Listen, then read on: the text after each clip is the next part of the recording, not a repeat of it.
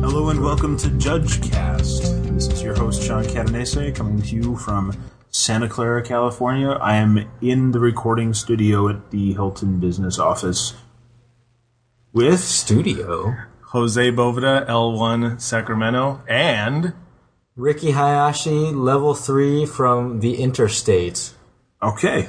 That's where I live now, apparently. The Interstate. I'm actually spending more time away from home than in my new home of Roanoke this month.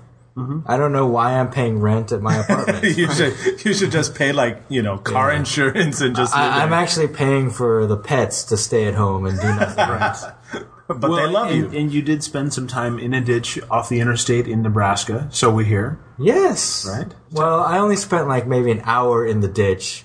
The van stayed in the ditch a little longer. Okay, so before we go any further, we're all very glad that you're safe and alive, and Tasha and Alexi and everybody who was in the van is safe and alive, and all the cards are fine. Well, we're more happy That's for wonderful. me and Tasha. Alexi, he's Alexi. Okay, well, send your mail to Ricky Hayashi at no, you don't send it to Ricky Hayashi. Send it to us at judgecast@gmail.com. But tell us more about being stuck in a ditch in Nebraska, because this is related to magic judging, and that it's one of the perils we endure. It's not.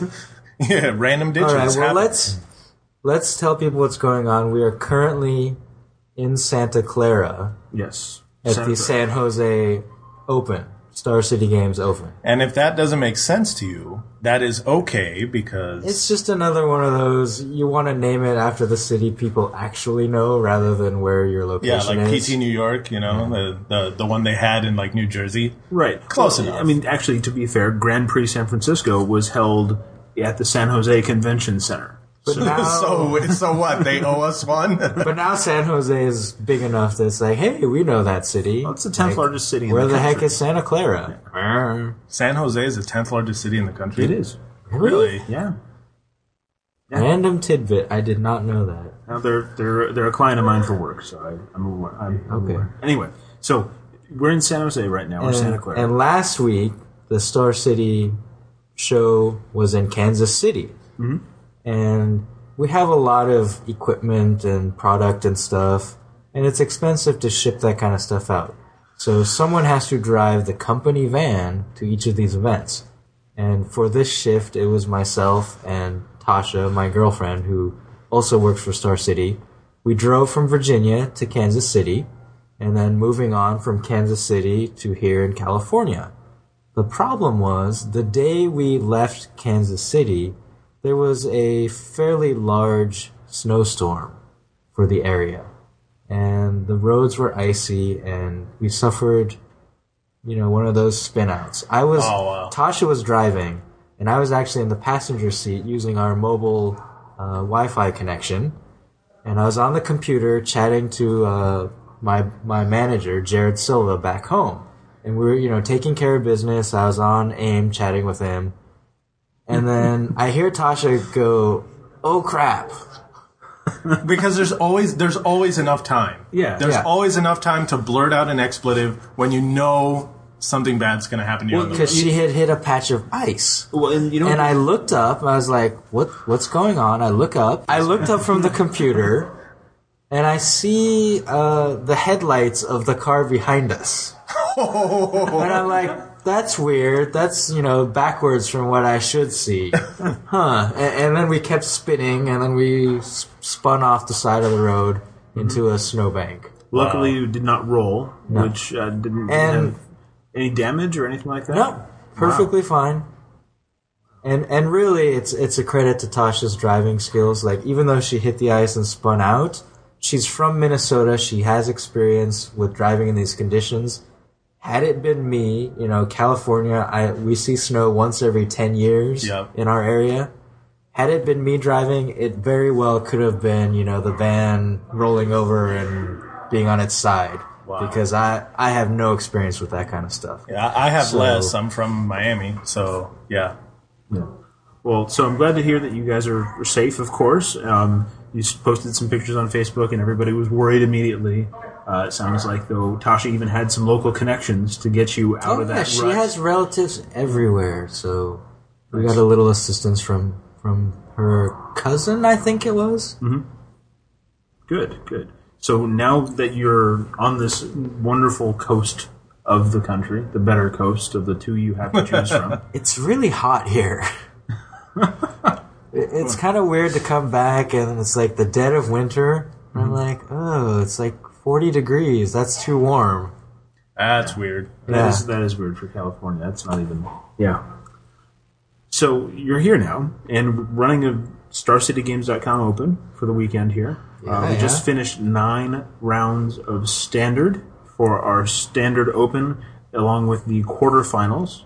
And we continue to see some pretty amazing people making the top 8. Yeah. We finished the quarter, so we're down to the top 4. It's Matt Nass, Brian Kibler, Hall of Famer, Alex Bertoncini, who is our current StarCityGames.com Open Series Player of the Year. Although it's important to note that he has 2 warnings going into the semifinals. For looking at extra cards. Okay. So he should probably not look at any more cards. Right. He should really play with a blindfold. So basically, he cannot use Jace the Mind Sculptor anymore. That's what it comes down to for him. He's extra fate sealing? Yeah, he's extra fate sealing and extra brainstorming, and that's just bad. Oh, extra brainstorming? Well, you flip a card, basically. Oh, okay. Yeah. So, and who's the fourth player is Adam Prosak. Right. Who is a well-known... He's actually a legacy specialist. Every time he comes to one of these, he's like, I'm going to win the legacy. I'm just playing Standard for the heck of it. And still managing to top 4 of the Standard. Well, now, how does that work? Because we have semifinals and finals of the Standard tomorrow, and Legacy starts tomorrow also at 10. I mean, we're bringing the top 4 back at 8 o'clock, and that should be plenty of time for them to be able to wrap up semifinals. So far, we've had no problems with this. Okay.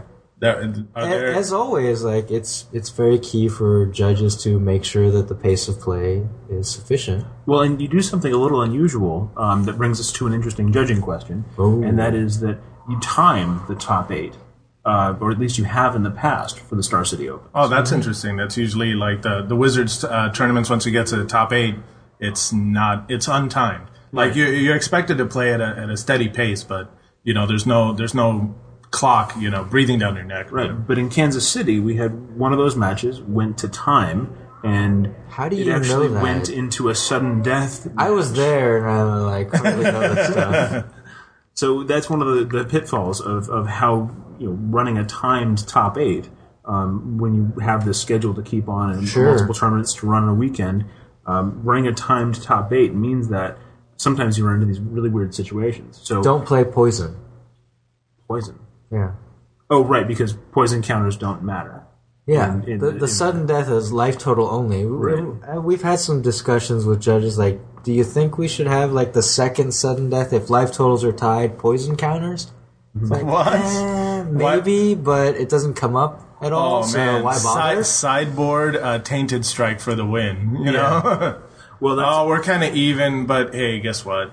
Here's a poison gun. Well, that's such a... it comes up so infrequently, but let's go over how that can happen and what happens when we get into, say Ricky and I are in a single elimination match. Okay, I win 2-0. Okay, say we're in another single elimination match. Let's try it again. Is there any matchup where you can beat me? Okay, let's say that... Limited, okay. A miracle happens. Let's say it's sealed. And I opened a very terrible pool. Actually, and you take a game off me, and I obviously win one game. Okay. I had this great time at the Rise of the Eldrazi pre-release. I did really well, but my last round opponent really just put the screws on me. Oh, that's right. We did have a match between you two, right? Yeah. Okay. So it did go 1-1, right? Yeah. Okay. 1-1. So it went 1-1. Let's say it's a single elimination match, and it goes to time. And when it goes to time, normally it's whoever has the highest life total will win at that point for the current game. And if that determines the outcome of the match, then that determines the match, and then you're done. But when it goes to time, and you've taken the extra turns. And you've taken the 5 turns, yeah. Sure. At the end of all that, if you have an identical life total, then it turns into a sudden death issue, where you decide the game based on the first change in life total after you've established that it is that sudden death, situation. Now, when you say change in life total, do you mean I oust my own creature and win? Yes. Wow. You oust your own creature and win, or All I can think about right now is Jean-Claude Van Damme and sudden death. And now I'm thinking about Kickboxer. Bloodsport, man. It's all about that's the Kumate. You know. I think I like Kickboxer better than Bloodsport. Kickboxer. The end boss in that movie was really sick. Yeah. But it's all about Bolo Young. That's the thing, though. Bloodsport had Bolo Young. Okay, now I remember why you left Ricky. There's way too much banter here. No. You are next! Okay, so You can't. You not only can you not beat him at formats, he'll also kill you at Out-banter the you. Yeah. movie references. So First change in life First change- total could be a player gaining life. or it could be a player cracking a fetch land. Yeah. It could be anything silly like that. So yeah, I remember hearing this at Kansas City. The players sided out because they were tied 1-1 when it went into sudden death. So they had a chance to sideboard before a sudden death game 3. Wow. So he boarded out his Thoughtseizes, but left his fetch lands in. I don't know if he had nothing better to bring in, but fetch lands are straight up dead in sudden death. So really, just anything is better than a fetch land. Like They are no longer lands. A Draco would be better than a fetch land. Yeah. Wow. Yes. Trade me all of your fetch lands for Dracos. We have found the format where that is true. Okay. So that's what can happen. We're not looking to that to happen tomorrow morning, though, for the top 4 and finals of this Open. I doubt it. Yeah, it's a very unlikely We see this scenario. happen, and this is one of the reasons we've moved the top 4 to Sunday morning, is that people are tired at the end of 9 or 10 rounds of Swiss and the top 8, and that's when you start to play slow. So get a good night's sleep, get some breakfast, come back fresh, and pace of play is fine. Now, this is another question I have, is that are the deck lists shared among those top 4 competitors? Yeah, Or the top 8s. We will be doing that. Okay, and tell us a little bit about the philosophy of sharing that kind of sharing a deck list like that, because you don't always get that. I mean, at a top 8 of a PTQ, you're not going to get to share the deck lists among the Sure. top 8. I mean, that's In a sort of normal a weird thing. in a normal one-day tournament, if you find out what your opponent's playing by watching their match or your friend telling you about their match, that's an advantage you can gain. Mm-hmm. However, once you have something roll over into the next day, we've had event coverage for this event. Right. Some people have been featured in deck techs. Some people, have been in video feature matches, or maybe we've tweeted some information about their decks because we found something interesting. Right. So we Or don't anybody has. we don't want anything we've done to give an advantage to their opponent. So we give them an opportunity to look over each other's deck lists and have complete information. And did they get those deck lists tonight, or do they get them tomorrow No, they'll morning? get them tomorrow morning when they sit down. Okay, so they'll only get a few minutes to really look at Yeah. it. So. It's not a pro tour. They're not going to go home and play test this matchup to death. Yeah. Okay. So it's not just the Standard Open and the Legacy Open that are happening this weekend. That's true. There's also Draft Opens. Drafto. Yeah. Quinn. Drafto. Draft Opens. The amazing Drafto. Basically limited to the first 64 players. They each draft in a Yeah, pot of where 8. I thought people loved to draft. So far, we have not maxed out any of our draft opens at 64. Okay. So when it does that, though, you get the top 8 players Yeah. out of those, and then they all draft another 64 table. players, 8 pods of 8. We do a draft, and then the top 8, we cut to top 8, and then they draft. So Simple. If you don't fill in the 64, how do you get the last pod of 8? Like, if you only have 6 pods of 8 going in, do you is there some weird second We have place? some DCI reporter foo, and we can force it to make 8 pods no matter what. Oh, okay. I don't know. I don't know this computer nonsense. Okay. You know, I hear they're a fad, so don't worry about it. Oh, good. Yeah. So the other thing that's happening this weekend, aside from the Star City events, is that there's actually Customer Appreciation Week. there's a ton of events going on there. They've got like 3 1Ks and other stuff. But what I was really getting at was the judge conference on Monday. Ooh. Exciting. So you know I'm supposed to give a seminar for that. What's your seminar going to be on? I haven't written it yet. I haven't written mine either. Okay. So You guys are total slackers. No, we're total ad-libbers. There's a difference. Oh. Well, it's interesting because my seminar... It's good to know I think- because the people who are listening to this, the judges, They won't know. aren't going to know that you guys are full of crap until after the judge seminar. So it's going to be And they'll fantastic. and they'll be like, wow, he didn't have that written? That was the best seminar ever. Totally. That's what Yeah. they'll say about mine. Yeah. Wait a minute. So I believe the title I submitted to Luis Fernandez was, But I Play One on TV. Mm-hmm. You know, the old, I'm not a doctor, but I play one on TV. Referencing the fact that to be a good judge, you don't actually have to be a good judge. You just have to know some good judges and pretend to be them. You know, it's funny because that came up with me today. Uh-huh. Yes. Who are you? Tell us about it. Who are you channeling, Jose? I was channeling Sean Catanese, Ooh. Oh, come who on. admitted to me that They're doing he... man hugs right now. Yeah, that's actually true. And he admitted to me that he emulates Ricky Hayashi. Ooh. Well, no, I didn't actually. And express Ricky it that way, Hayashi but yes. emulates Yogi Bear. So Yeah, what we were talking about was that sometimes I look to the role model that I have in my judging, and a lot of that comes from what I've learned from you, Ricky. And because of that, I tend to overwork myself very quickly or very easily get into a situation where I take on more than I really should, overcommit and overwork myself. Because that's what That you is are a prone to tradition do. of mine. Right. And I mean, the whole idea of devoting, 3 or 4 nights a week to Magic, sometimes that's not the best thing That's a little for my low. marriage. Right. for my marriage, Right. you're not trying hard enough. Exactly. So, we were talking about it in the context of you testing for level 2, I think, Jose, where the question is like, I can't well, test for level 2. Then it's going to be like 2 level 2s right, on the then, podcast. then the question is like, And it's a cube. yeah.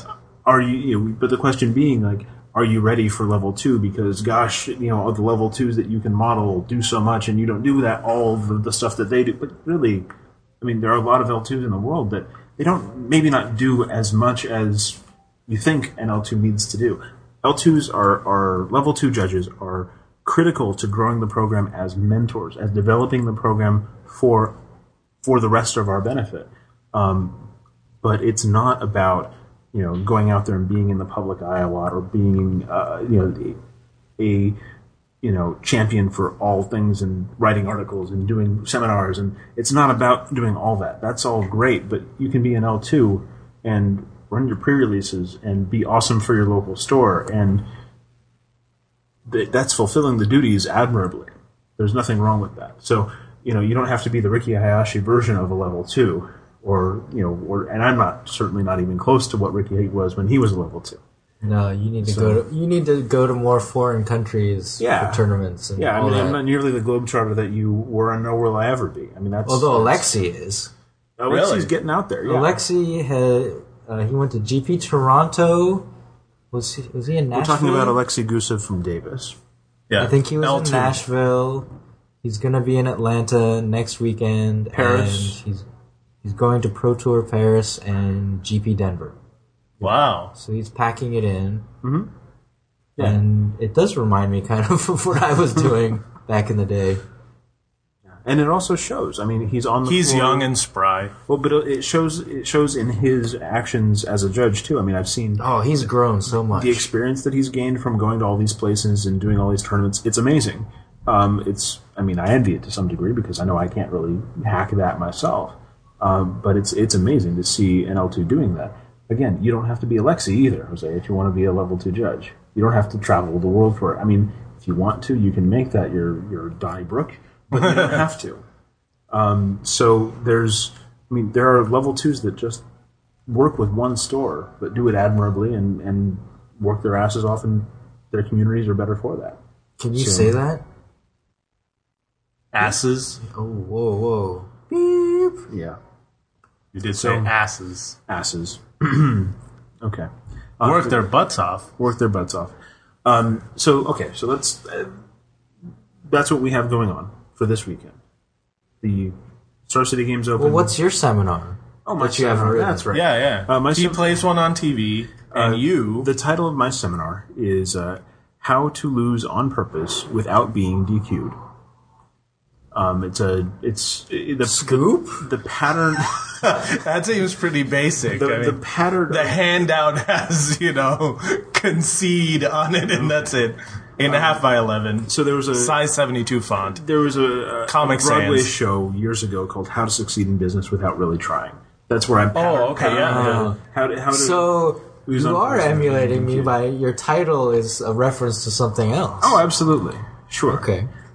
So this idea of how to lose on purpose without being DQ'd is that oftentimes the issue of concessions and making bribes, being able to concede properly at the end of a tournament, right?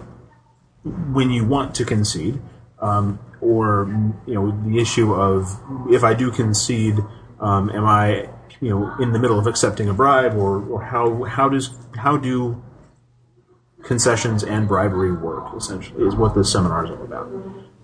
And it's, again, we're recording most of the seminars for the benefit of the larger judge community. Hopefully we'll be able to post those either on DCI Family or some other format.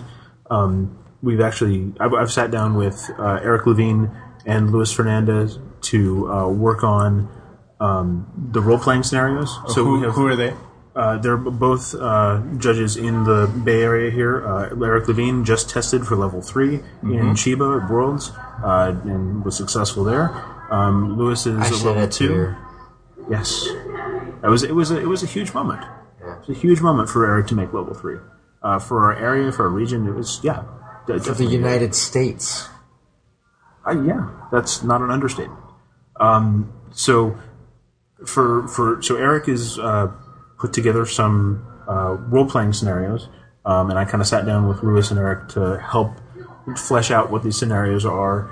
So we're going to have a couple seminars, then a bunch of role-playing scenarios where we break into small groups and talk through different scenarios, and then go back and to roll dice.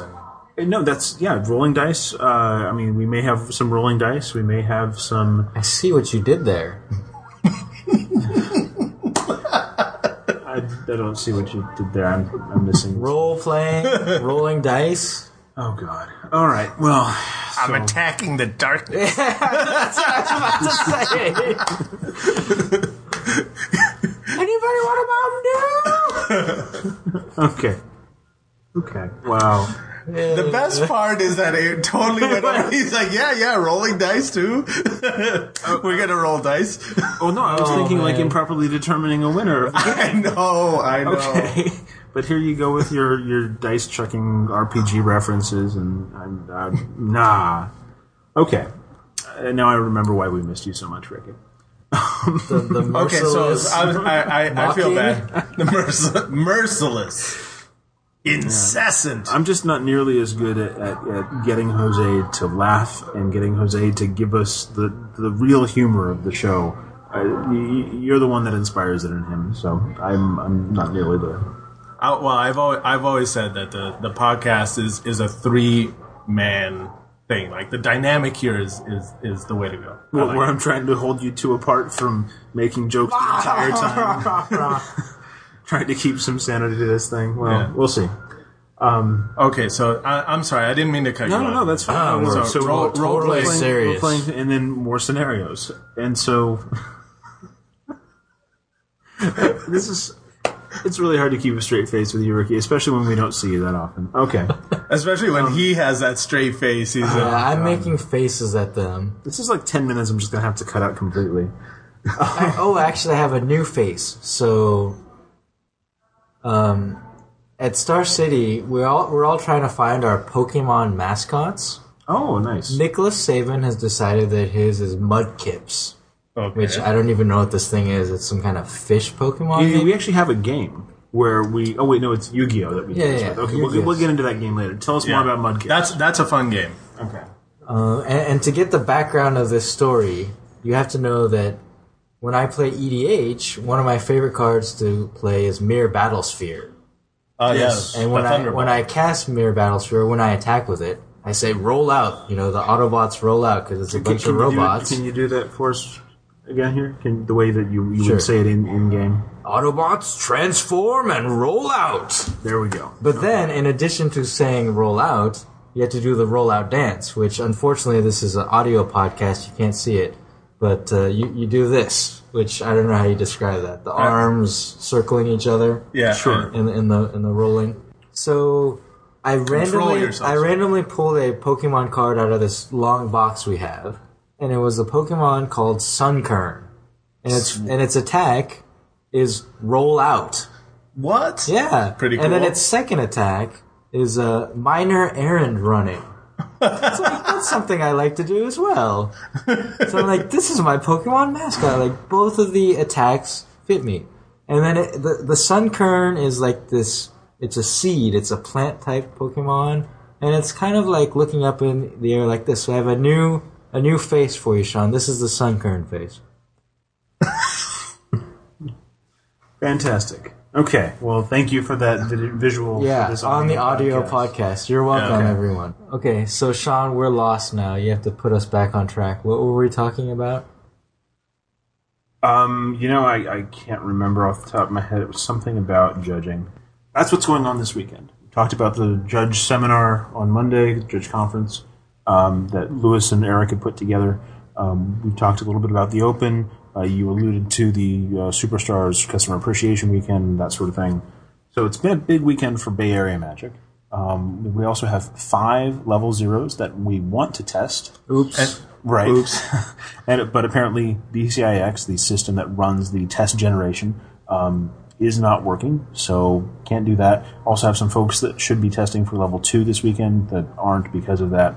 That said, there will be other ways to get them tested, hopefully. Oh, in the man, future. I was totally going to test for level 2, but... You should. Everyone thinks you're good enough, except for you. That's And what I was telling people is, you sitting here on this podcast and listening to Sean like blabber on about the IPG, you're learning more than the average L2 candidate. Well, Honestly. But- And just as our listeners are learning stuff. so all our You're listeners in are... the thick of it. Oh, yeah. Wait, is that because I get to look at him while he blathers on? I mean, talks. Well, no, it's because you hear all the stuff that he cuts out. Oh, All of the, so does everybody else. all of the extraneous explanation. Like, although there was that one episode where you explained the lightning bolt, and it was like 45 minutes of explaining how to cast a I lightning never bolt. got to tell you when you actually choose how many things you're going to splice onto the dear. lightning bolt, or how many Splicing times anything. It's not arcane. or how many times you're going to replicate it. I mean that matters. You could replicate it. Jin Illuminatus. There you go. Yes. Yeah. So when do you choose that, Ricky? Do you want to go back into that or? No, Okay. No. we're never going back to that. Ricky doesn't. I don't. Listeners don't. That's just you. On the interstate, I may travel 88 miles per hour, but I do not time travel. And you do not need roads. No, we're All you need is snowbanks, apparently. Wow. So I mean, So- we had a tournament, and it was great. There were a lot of weird moments. I A don't lot know of if weird you wanna moments. Tell me what you mean by weird moments. Various judge calls. I don't know if we want to talk about that. Yeah, we can talk about the judge calls. Absolutely. Actually, let me talk about one particularly that happened to me was that player A and player B playing their match, both playing white. Player A has Gideon Jura. Player B has a Leyline of Sanctity and 2 or 3 creatures. What happens is that player A activates Gideon Jura using his +2 ability, saying that player B needs to attack Gideon Jura with his creatures next turn. Now that's an illegal action because player B has Shroud, but both players let it happen because they don't realize that it's an illegal action. So it happens, and then What? Like, you people with Leyline of Sanctity, you're presumably boarding it in for a reason. Don't forget that reason. Like, Yeah. someone else let himself get, like, duressed or something? Memoricide. Memoricide, yeah. There's Memoricide. With that a ley happened. line in play. Yeah, and by the time they realized it, I mean, it was well beyond a point where you could rewind. If I had a ley line of Sanctity in play, anything my opponent did, I would just say, I have Shroud. Just in case. just in case. He, like, preordains, like, no, I have Shroud. Like, No, but that stuff happens all the time. I mean, we've seen a few of them. We saw a guy today cast an Emrakul. Like, hard cast. no, I have Shroud. Right, obviously, you take an extra turn. No, not me take an extra turn. No. So he casts his Emrakul, and the other guy plays a Mana Leak. Goes, a Mana Leak it. Okay. Two outside spectators go, oh no, it can't be countered. So the guy untaps his land, puts a Mana Leak back, and says, oh, okay, I'm not going to play that. And the other player says, oh, okay, that's fine. What? You can hold on to your Mana Leak. Wow. Yeah. Okay. So that's Very kind. Well, or very outside assistancy on the part of the two spectators. So there's that. But let's get back to the Gideon Jura. Okay, Gideon. I got another tangent. The best Mana Leak story I heard, Alexander Shearer, who's a local who writes for Channel Fireball and Star City Games. Somehow, we both let him do that. I don't know. Very buddy. Maybe we don't know. We haven't figured it out. Somebody hasn't. I guess Roanoke doesn't listen to JudgeCast. Yeah. Pete Anyway. Ruffling, if you're listening to this, you've just found out. Okay. He cast a creature spell. His opponent Mana Leaked it. Now, Alexander had 3 open lands. So his opponent was just Mana Leaking to tap him out and, make him spend some mana so he couldn't cast anything else that turn. Well, instead, Alexander said, okay, I don't pay 3, it's countered. Uh-oh. At this point, the opponent's like, oh no, his head drops because Alexander proceeds to drop 3 summoning traps in a row. Because his creature had been countered. Oh. Yeah. Awesome. That's the best. I'm not going to pay for And then Mana flips Leak. over 3 Emrakuls and He didn't tell me what he flipped over. It was just cool enough that he pulled off the 3 summoning traps. Well, that's awesome. Okay, so back to Gideon Jura, Leyline of Sanctity. Gideon and Jura going to attack me? Well, yeah, that's the haha. I have Shroud. You have to say no. I have Shroud. No. And I wag have your Shroud. finger. Okay. Yeah. I did do the finger Yeah, wag. Oh, yeah, listeners just didn't pick that up because it's They didn't Now hear they'll the do it. finger Now wag. that you know you have Really to fast. wag your finger. okay. No. I have Shroud. So Gideon Jura gets activated. Players don't realize it. You go through the second main phase of the player who activated Gideon Jura. Go through the end step, the next player B's untap, upkeep, draw, main phase. He's ready to go into combat, and he realizes, you couldn't target me with the Gideon Jura ability. Judge. So you get called into the situation, and you're asked to remedy it somehow. So Gideon's +2 targets the player Right. who had Shroud, or Troll Shroud. What do you do when you're asked to come in and fix the situation? What's the infraction? Well, the infraction sounds like a game rule violation. Sure. For targeting a player. For targeting a Shroud. player who has Shroud. Okay. So that's a warning for the player who has the thing that did the targeting, Right. So... and a failure to maintain game state for the person that has Shroud and should have known better. Sure. Okay. And then I don't think I back up anything. Right. We that's one of the reasons I said it that way, was to make it clear that you've gone through much too much complexity to rewind. Right. Okay, so let's throw rewinding right out. We're not going to go back. Yeah, I think the times that you can rewind are so few that I'm okay just not rewinding. Most of the time, that's the case. I think there are cases where you can rewind, but Okay, let's say for the purposes of this example, you can't. So, point is, can the player attack, the defending player instead of his Gideon Jura? Is that what you're asking? Right. Do you apply the requirements? The illegally resolved ability. No, right? Like, you don't apply it, do you? Well, every time we've asked this question, the people who say, yes, you do, are the people making a funny face. They're like, I feel weird doing it, but I think I have to. And the people who say, no, you don't apply it, they feel really good about that answer because it feels right. It feels like the right answer. And the right answer is the one that feels wrong in this case. Oh, okay. As far as policy is concerned. Because if you don't actually apply Gideon's ability, then you're not.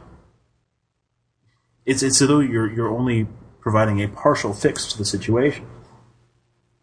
Gideon's ability is part of the game state, and we decided in not rewinding to leave the game state as it is. Okay. We can't go back and take certain parts of the game state out and say, well, because this was produced by some sort of illegal effect, we don't have it anymore, or it won't apply later, or that sort of thing. Another good example like this that came up earlier today was that somebody had a Valakut player and a green-blue player. The green-blue player has a Gaia's Revenge on the battlefield, and the Valakut player has a Valakut and enough mountains to trigger it. He triggers his Valakut and he says, okay, we deal 3 damage to Gaia's Revenge. Uh-oh. Well, that's fine. Both players, I mean, it's not legal, but both players don't queue on that. They don't say, oh, that's a problem. Okay. So because Valakut is colorless, it's not green, it can't target the Gaia's Revenge, but the players let it happen. And then later on in the turn, after they've gone through some combat and done some other stuff, in the second main phase, that player with the Valakut plays a Pyroclasm. And says, okay, this is the 2 damage I need to finish off your Gaia's Revenge. Well, you get called over. We don't take the 3 damage that Valakut had marked on the Gaia's Revenge. We don't take that off, even though it's the result of an illegal effect. We leave that on there, and the 2 damage from the Pyroclasm does kill the Gaia's Revenge. It's awkward to fix it that way, but we have to leave. If we do leave the game state as it is, we leave all of it the way it is. Okay. We don't rewind partially or take pieces out just to make it feel right. We either leave it or we rewind every action back to the point where the problem happened. Okay, so if that's now that seems okay for something like this that's a one-off. But what if it's something weird like something ongoing? I feel like that seems weird. An emblem. There you go. So if an emblem was created illegally, like they didn't have enough loyalty counters or whatnot, exactly. Or there was a piling needle in play. Yeah, that's a great example. Guy has Venser, other guy plays Pithing Needle. I think that's a valid question. I mean, there's definitely room in policy for this sort of approach to become really wonky. Yeah. To become really strange and to really get at that gut instinct of this doesn't feel like the correct fix for this situation. Now, to be fair, the players misapplying the rules got into this situation. Right. If they had applied the rules properly, we wouldn't be in that situation. So any fix is, in some sense, imperfect. Right. But at the same time, it's worth, I think, getting some sense of, is there a better way to approach policy on this, or is this really the cleanest way we can do this without making it so complex it's a 200-page list of exceptions or list of... Yeah, because at the end of the day, you have to write this down and communicate it to other judges. And then if you make it something really nebulous, then you start getting, a difference from tournament to tournament. I mean, we really strive to get judge calls to be judge calls, so everything feels like, uniform. We want players to know what to expect. Exactly. We want, and that's sort of where this falls apart, though, is because this is not the expected outcome for the situation. You don't expect your emblem to stick around if it's there improperly somehow. Yeah. You don't expect your creatures to have to attack Gideon if we realize that they shouldn't have been able to be subject to that requirement. Well, that's the policy that we have to live with right now. That's where it sits. So I asked this question to everyone, I guess. Is there a way to construct a policy that can handle this? That's a great question. To do what we kind of feel is right, which is, no, you don't have to attack Gideon. No, there's no emblem, Yeah. But is there a way to attack it properly without just coming up with a list of all the possible, SBAs and other things that could go, that could be misapplied? Because the main issue is that these are, quote-unquote, invisible things, right? Yeah. In terms of the game. It's not like an illegal thing happens and, hey, that creature is still in play or whatever. Right, but by the way, we did job the Oblivion Ring put something into play. Like if somebody leaves something in play and you start playing some games and it's just in play, and finally they're like, why is this in play? Oh, it's from like last game's Oblivion Ring. This is the same scenario. And in that scenario, you leave the creature in play. We had this discussion in one of the judge casts. And I said there's absolutely no way that could work because who knows how this card got here, but this is the same situation where the fix is leave it, let it lie. Yeah. So if you accidentally leave an Emrakul in play, and just leave it in play, and if your opponent says okay, the literal cheaty face, that's what it was, the cheaty face scenario. Yeah. That you can cheaty face anything you want into Magic, and if it stays around long enough, it's okay. Well, as long as you don't get caught for fraud. Right. Or for manipulation of game materials. I think, at the Baltimore Open last September, where a player used a fetch land, I think, and got a land out, and another card stuck to that land, the back of that land, and maybe it was a creature, right? And a couple turns later, he's like, oh, what's this behind my land? It's a creature. That's what the cheaty face. Yeah, that's what people have to realize, though, is that they need to play the game My feeling is, no, just shuffle that GTFO, shuffle it back in your library. Yeah. It sounds right, but we had this discussion with Sean, and he said, well, where is this card? Well, it's stuck behind a land, but it's sitting in play. The land's in play. Yeah. The card's in play. So, just cover the front of your Emrakul sleeves in Gorilla Glue or whatever, Gorilla Snot, and just, put them next to your cards, put them next to your lands. Well, Oops! I don't get the extra turn, do I, Judge? No, it's been in play. Just annihilate him for 6 on turn 2. I bring this up because this is, some of the extremes of why it feels wrong. And I understand. But how do you write a policy that you can actually apply consistently? Yeah, it's good to know the fact that you explained it perfectly. Like, you can't half-ass the... No, you rewind every action. If there's a card draw and we can't figure out which card is drawn, we take a random card from your hand. So it's not a perfect rewind no matter how many times we rewind all the time. It's not going to be perfect, but we do as many actions as we can rewound. Yeah, but when you lose track of them, then what can you do? Like, for instance, the Emrakul under the land or, whatever. Yeah, so those are definitely things to consider. So that's one of the rulings that came up today, or 4 of them that we folded into this this discussion here. Can we talk about the round 1 spreading seas for the match win? We should actually definitely talk about that. To give you the background on this here, Brian Kibler and his opponent in round 1. How come you don't know his opponent's name? Because his opponent... He's not a Hall of Famer. Probably. He was wearing the ring, and for the people out there who haven't seen this ring, it actually looks really pimp. Yeah. The ring? The ring. He gets a Hall of Fame ring. Oh, Brian. World Series style ring. Smaller, obviously. But I have a funny story from Worlds, which was where he was inducted into the Hall of Fame and got his ring. After the induction ceremony, he's taking a few pictures for the coverage, and he's doing the classic, Green Lantern pose where he holds his fist out with the ring, right in the face of the camera. Very tasteful. I like it. And someone else comes up while he's getting these pictures taken and says, Brian, can I get a few of those shots too? Brian says, sure thing. I'm never going to get tired of this. But that's true, completely right? right. Like if you are inducted into the Hall of Fame, that's just got to be one of the best moments of your life, right? Absolutely, it is. Sure, it is, and congrats to him. So it's really, really cool to see that. So let's talk about his round 1 game. And this is what Hall of Famers do. They'll beat you with a spreading seas, and that's all they have to do. They don't even need to play the spreading seas.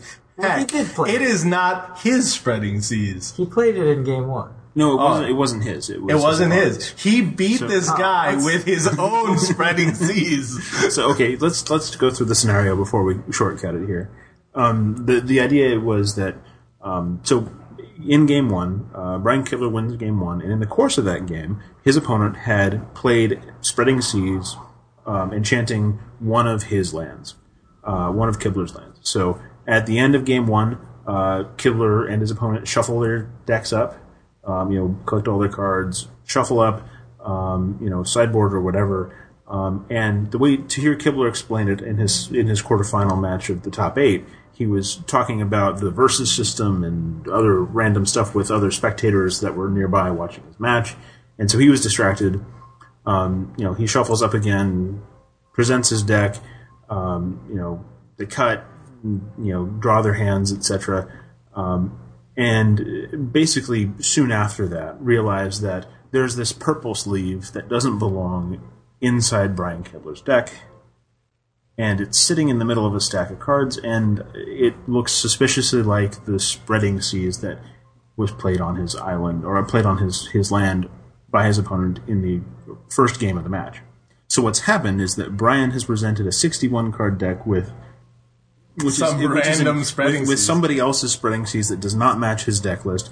He's got 76 cards between his 15-card sideboard and his 61 here. And he registered 75, not 76. Okay, so that's a game loss for him. Deck list problem. His opponent has presented a 59-card deck. Also a deck list problem. They both get a game loss. So with one game win and each player getting a game loss, Brian Kibler wins the match. And that's how you do it. Okay, so what happened here, shortly after this, Seamus Campbell, the head judge, realized that, wow, this has a lot of potential for some abuse. Yeah. Which is, I think, where you're coming at this, Jose. That is true. So, in his sort of closing judge meeting with us all, Seamus mentioned this scenario, and then also mentioned that Brian... Don't talk about this on podcasts? I don't think he mentioned that. Oh, okay. But he did mention that Brian had come up to him and said, I was thinking about this whole situation with this deckless problem, and there's really a lot of potential for abuse here. Maybe you should look into addressing this. Which is a great indication that it wasn't intentional on Brian's part in this scenario, in this one that happened. Yeah. Though in the middle of his quarterfinal match, he was still talking about the scenario, getting the jitters out for the top 8, just talking with all the people around him. And that same scenario, he explained the scenario to all of them and said, "Yeah, wow, this is. Can you imagine how easy that is to abuse?" And talked about it there too. Yeah, so it's definitely something to be aware of. Yeah, and for the judges listening, like, that's worth a policy look into. Yeah, it's that's worth reviewing the policy, because it's true. Like, imagine this scenario. You know how I'm paranoid, right? Mm-hmm. And I'm not saying that this is what Brian Kibler did. This is an imaginary scenario, but it's based on real events. You know how you see in the movies, inspired by truth. So imagine. So we should call the character Cryan Bibbler. Cryan Bibbler, Mr. Bibbler, right? He is playing his game, and Mr. Bibbler is known for shuffling his cards really fast. Yes. When his cards in his hands are moving, they're a blur. You see it always on the the coverage. You see his hands are literally a blur. This guy can never be busted with, I can tell what card that is. It's in 3 places at once. It's like all his cards in his hand are in a quantum superposition. I would hate to play the shell game with Cryan Bibbler. Yes. Okay, so Mr. Bibbler plays his game, sees like an Oblivion Ring or Spreading Seas. It's on one of his things, and then just scoops up his cards into game 2.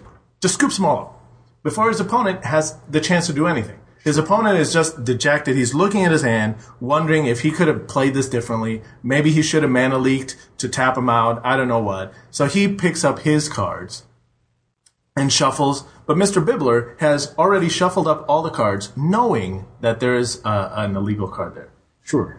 Okay, he's shuffling his cards so fast that his opponent actually doesn't see this stuff. And you'll see players when they present their decks, and they'll grab each other's decks and go to shuffle. A lot of them will turn the deck to the side and look away, so that there's no chance that they can accidentally see a card in case one falls out. I do this. I don't like to look at the deck. If something falls out, I'll be like, hey, can you put that back in? Well, we mentioned earlier that one of the competitors in the top 4 now has 2 warnings for looking at extra cards, so he's going to have to be extra careful when he shuffles his opponent's deck in the semis. Yeah, great point. So at this point, you have 2 players who are not looking at each other's decks at all. So there's no chance to spot this. But Mr. Bibbler knows. Now, the thing is that if his opponent bothered to count his own cards, yeah, with a pile shuffle, say, or if his opponent had kept better track of his own cards and realized, I remember I played Spreading Seas on your card, and I need that back. If his opponent I think the chances that somebody will abuse this are mitigated by the risk that one of these other players is going to really have a decent memory of the cards that he played. Well, what's the risk? There's no risk. The risk is that Brian shuffles up like this, or I'm sorry, Cryan shuffles up like this. We're not talking about and presents Brian, his deck, and his opponent says, "That's one of my cards. You just presented an illegal deck. I'm still shuffling mine."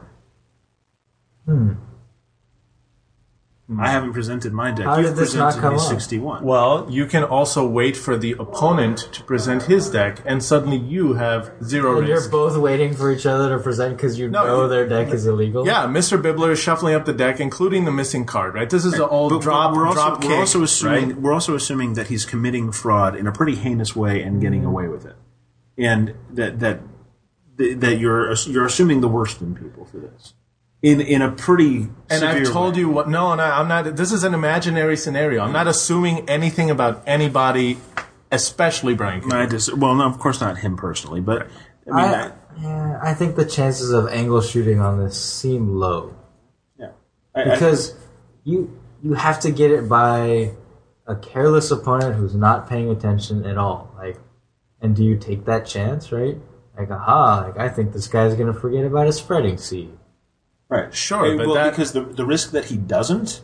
I mean, after this scenario, I think every judge that has this happen is going to sincerely look into the possibility that the player with the extra card, or the player without it, more likely the player with the extra card, or whoever won that first game of the match, whoever wins the first game of the match, they're going to sincerely look into the possibility of fraud on their part. Great, and that is all. That is the point that I wanted to get to. We're gonna forget about this in 2 weeks. We'll be talking about Taylor Swift again. Have you moved on to Taylor Swift from Mandy Moore? Is that new or no? But Cedric Phillips is a Taylor Swift fan.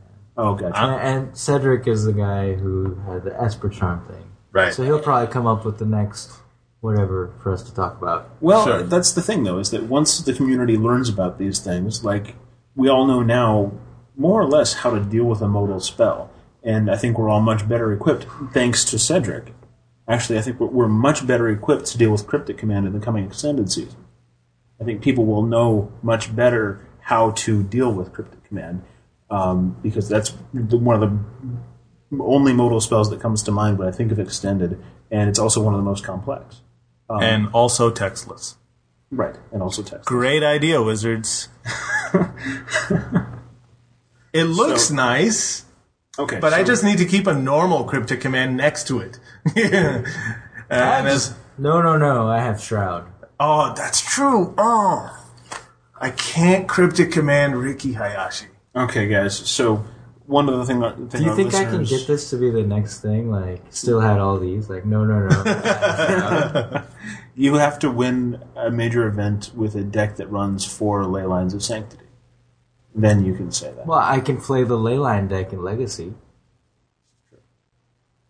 Well, let's see how it does tomorrow. Turn 0, a Or bunch today. of ley lines, then Serra Sanctum, Opalescence. Bam. That's my Bam. deck.